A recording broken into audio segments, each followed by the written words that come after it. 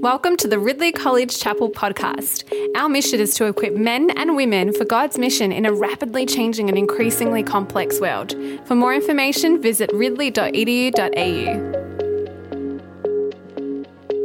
Chapter 1, verse 9 to 23, and the text will be on the screen as well. But if you feel free to grab your Bible. Colossians chapter 1, verse 9 to 23. For this reason, since the day we heard about you, we have not stopped praying for you. We continually ask God to fill you with the knowledge of His will through all the wisdom and understanding that the Spirit gives, so that you may live a life worthy of the Lord and please Him in every way, bearing fruit in every good work, growing in the knowledge of God, being strengthened with all power according to His glorious might, so that you may have great endurance and patience, and giving joyful thanks to the Father, who has qualified you to share in the inheritance of His holy people in the kingdom of light. For He has rescued us from the dominion of darkness and brought us into the kingdom of the Son He loved, in whom we have redemption, the forgiveness of sins. The Son is the image of the invisible God, the firstborn over all creations. For in Him all things were created, things in heaven and on earth, visible and invisible, whether thrones or power or ruler or authorities. All things have been created through Him and for Him. He is before all things, and in Him all things hold together. And He is the head of the body, the church. He is the beginning and the firstborn from among the dead, so that in everything He might have the supremacy. For God was pleased to have all His fullness dwell in Him, and through Him to reconcile to Himself all things, whether things on earth or things in heaven, by making peace through His blood shed on the cross. Once you were alienated from God and were enemy in your minds because of your evil behavior, but now He has reconciled you by Christ's physical body through death to present you holy in His sight, without blemish and free from accusations. If you continue in your faith, established and firm, and do not move from the hope held out in the gospel. This is the gospel that you heard, and that has been proclaimed to every creature under heaven, and of which I, Paul, have become a servant. Hear the word of the Lord.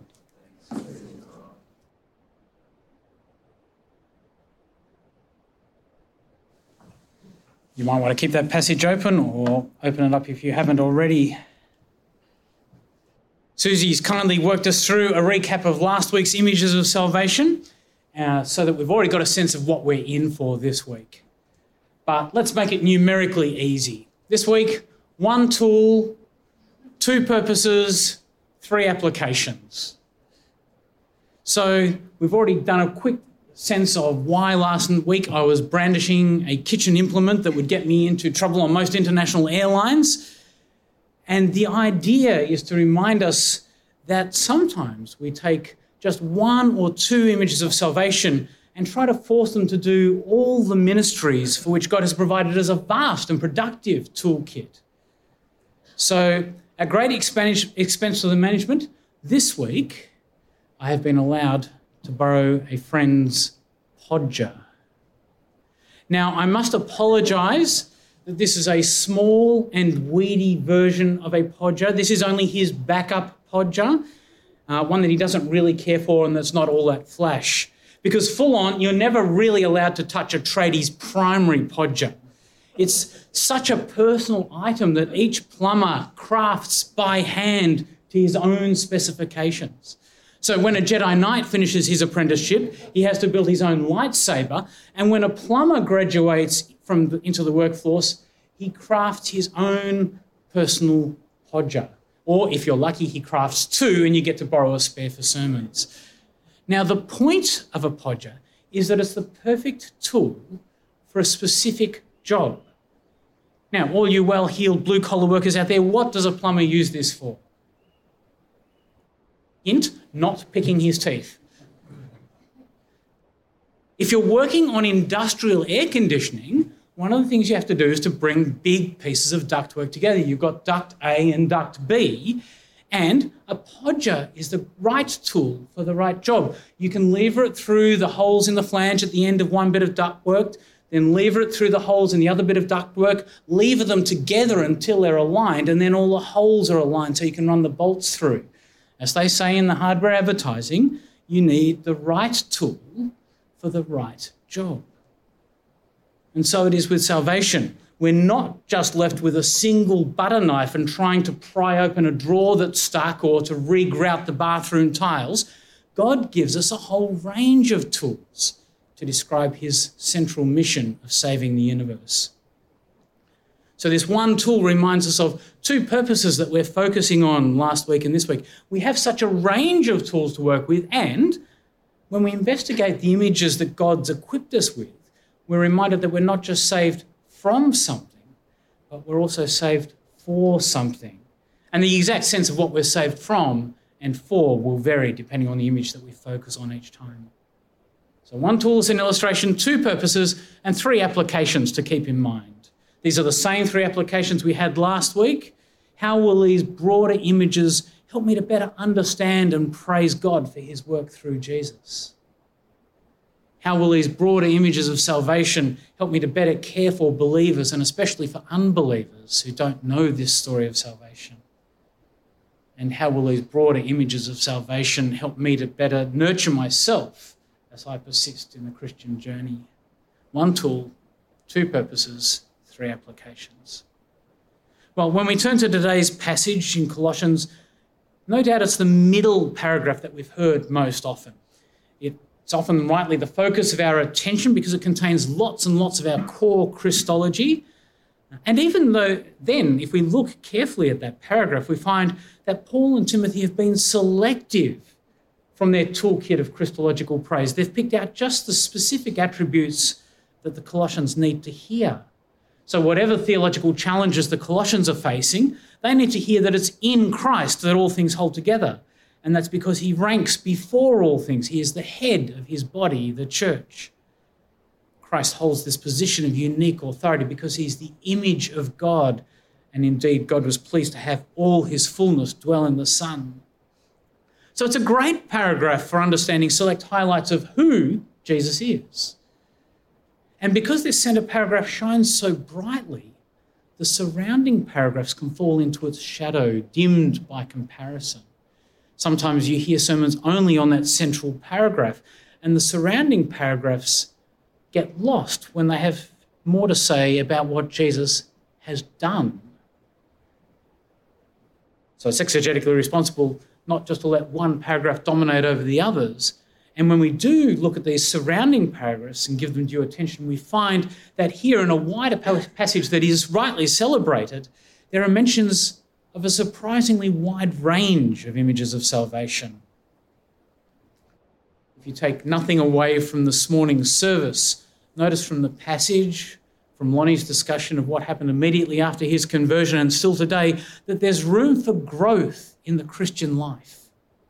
Some of our mental pictures of salvation have us pray the prayer. We cross the line and then that's kind of it.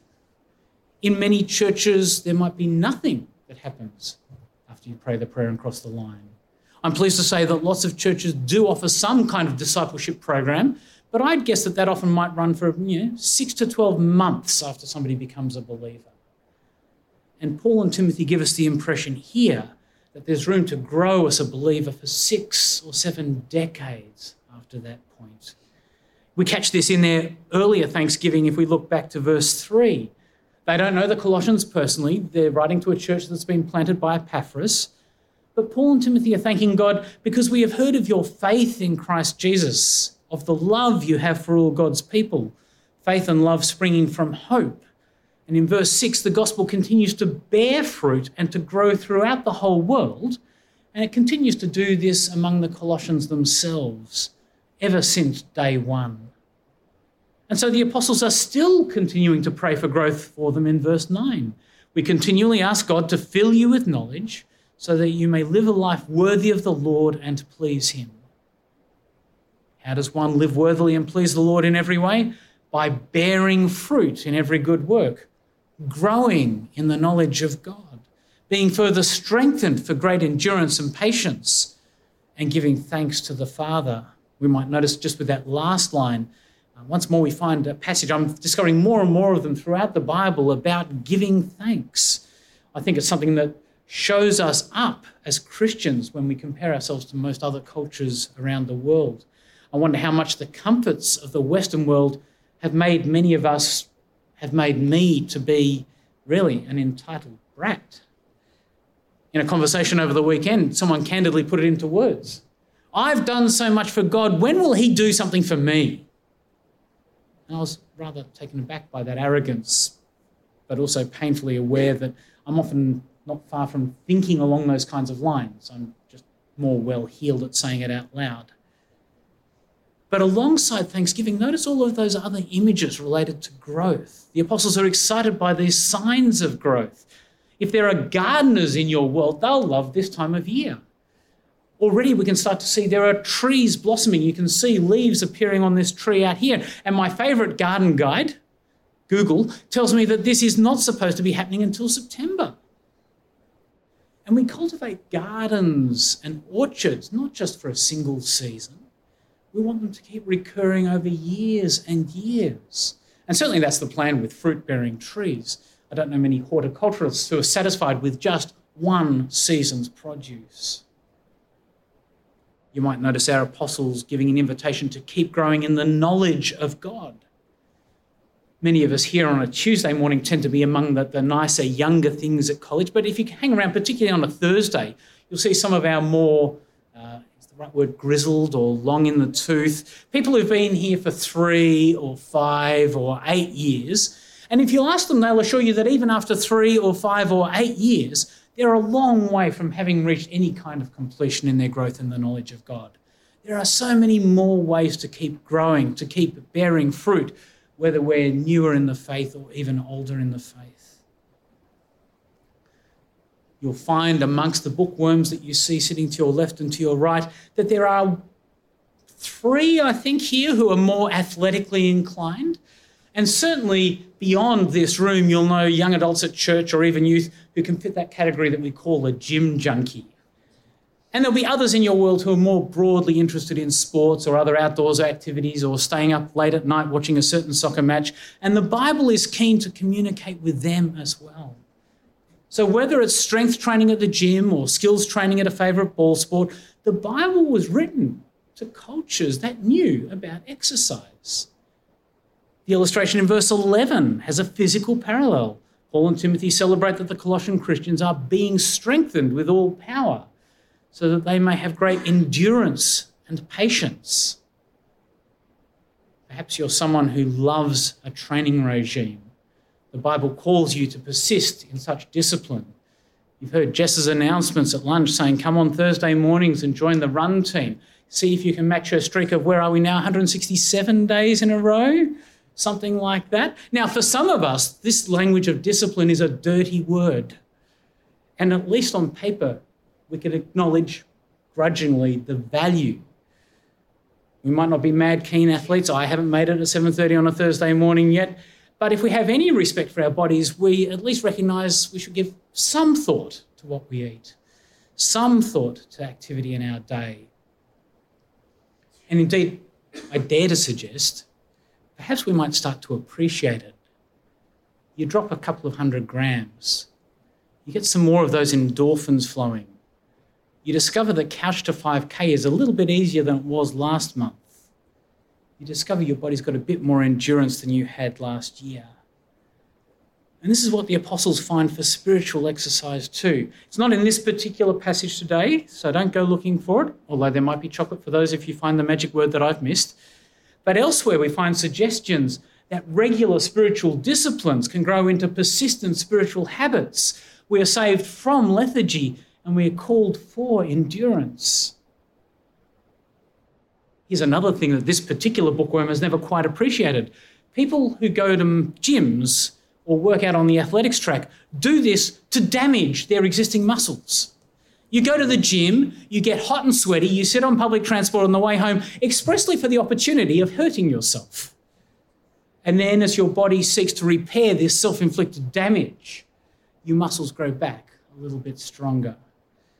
And the Bible has plenty to say about this role of self-discipline and even of the pain that God can put his people through as part of their training.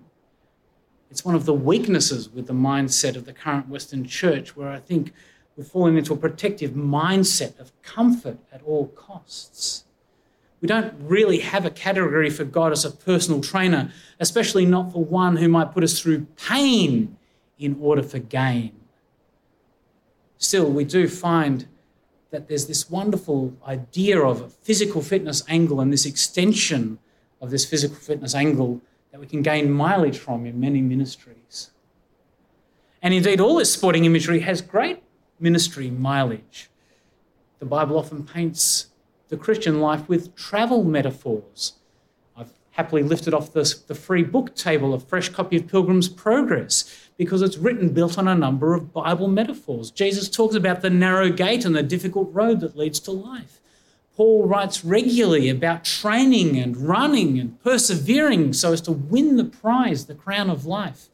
Hebrews uses lots of pilgrimage language as believers migrate towards their final destination. Similar imagery in the book of Revelation. We're reminded that an early title for Christianity was The Way. And only a prosperity preacher with his own chauffeur is going to be able to tell us that this way is some easy, comfortable dawdle.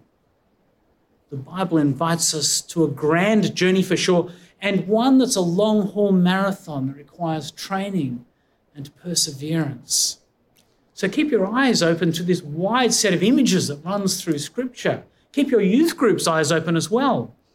There'll be some there who are gung-ho athletes and who understand it. Not everybody works that way, but the Bible is also interested in weaklings who prefer to stay home with their asthma inhalers and playing Dungeons and Dragons with kindred spirits, not looking at any mirrors in particular.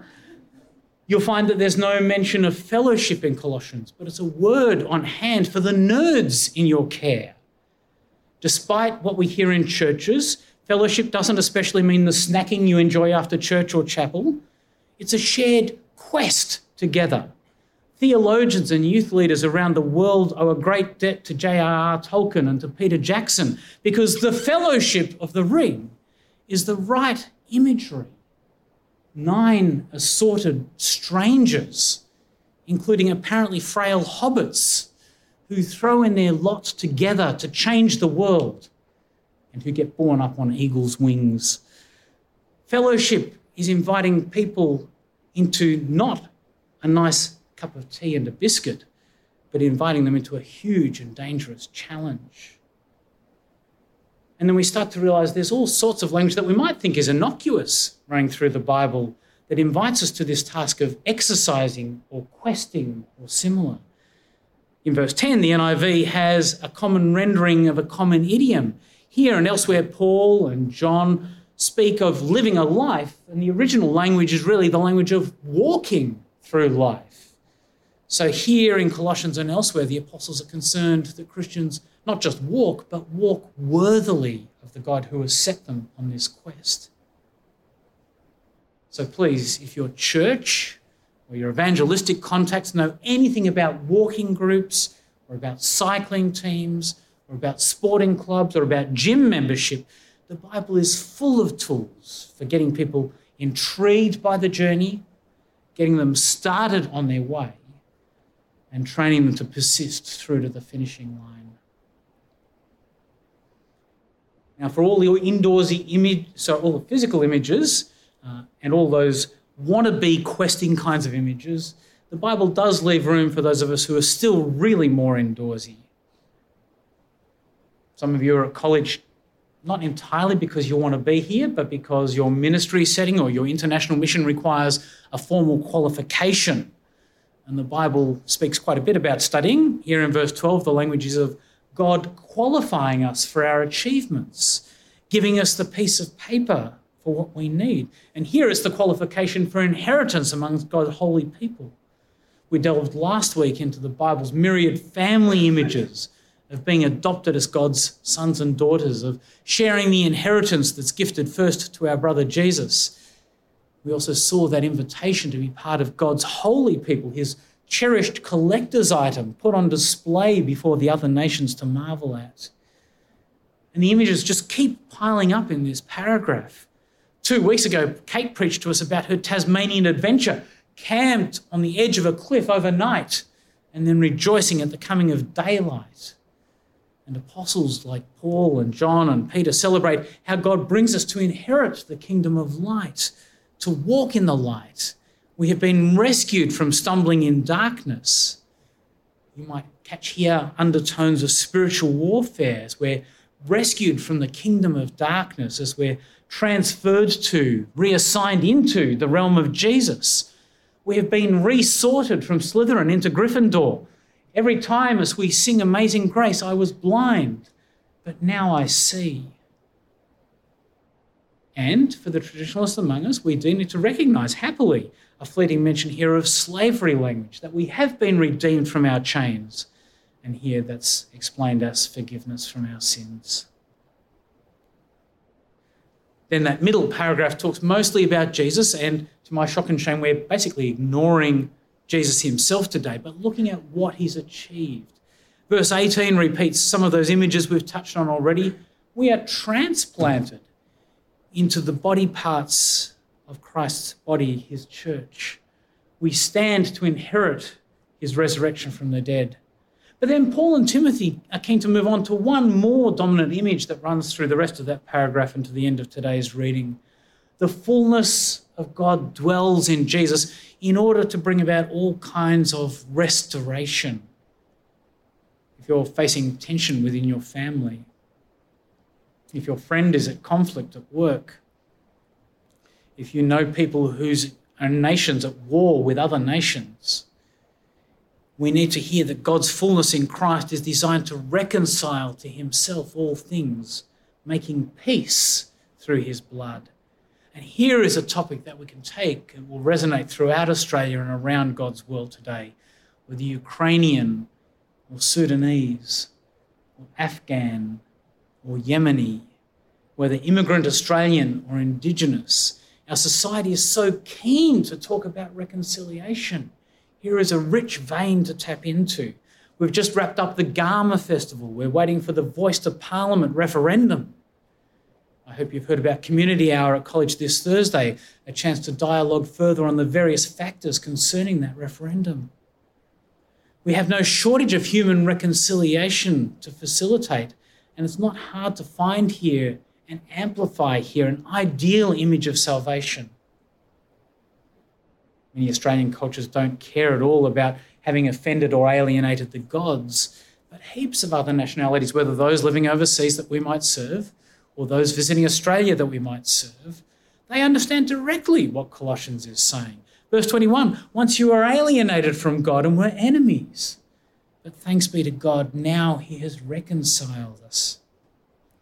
If you know someone who, for whatever reason, is afraid or ashamed of being acceptable to God, introduce them to the gospel message as presented here.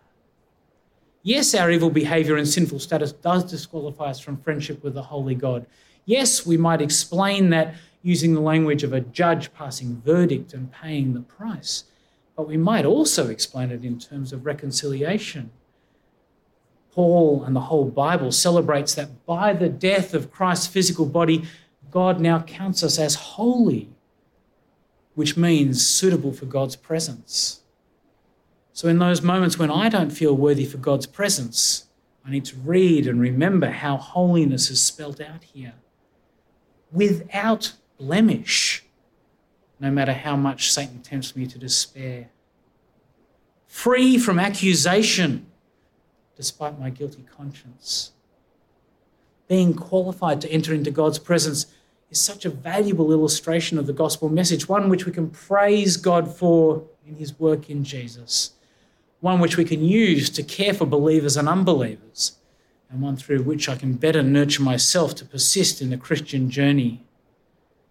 If you want to hear more in this vein, if you want to hear more about this theology and passion and praise for Jesus bringing us closer to God, 150 hours in the letter to the Hebrews is on the timetable for next year. And in most cultures, even in our own, the biblical response to reconciliation is a celebration with food. So the Bible is full of banquets, whether they're reconciliation parties or wedding feasts. So if you've got foodies in your world, then the Bible also wants to speak to them. In Scripture, God grants us more than one tool, with at least these two purposes and three applications. If you want an invitation to classes next year other than just Hebrews, hear this summary from Mike's theology textbook. Salvation is more than a mere fire insurance against hell. It's more than just a ticket to a heavenly paradise. Take a deep breath as we hear that in the Scriptures, salvation can mean deliverance from enemies, physical danger, death, disability, demonic powers, illness, poverty, injustice, social exclusion, false accusation, shame, and of course, rescue from sin and its consequences. What a grand kaleidoscope of images God gives us in the gospel. What a vast toolkit God grants us to work with. What a rich palette of colours from which to paint. Continue in your faith, established and firm. Do not move from the hope held out in the gospel. This gospel, this rich, kaleidoscopic palette, is the gospel that we have heard. It is the gospel proclaimed to every creature under heaven, and of which Paul and we have become servants.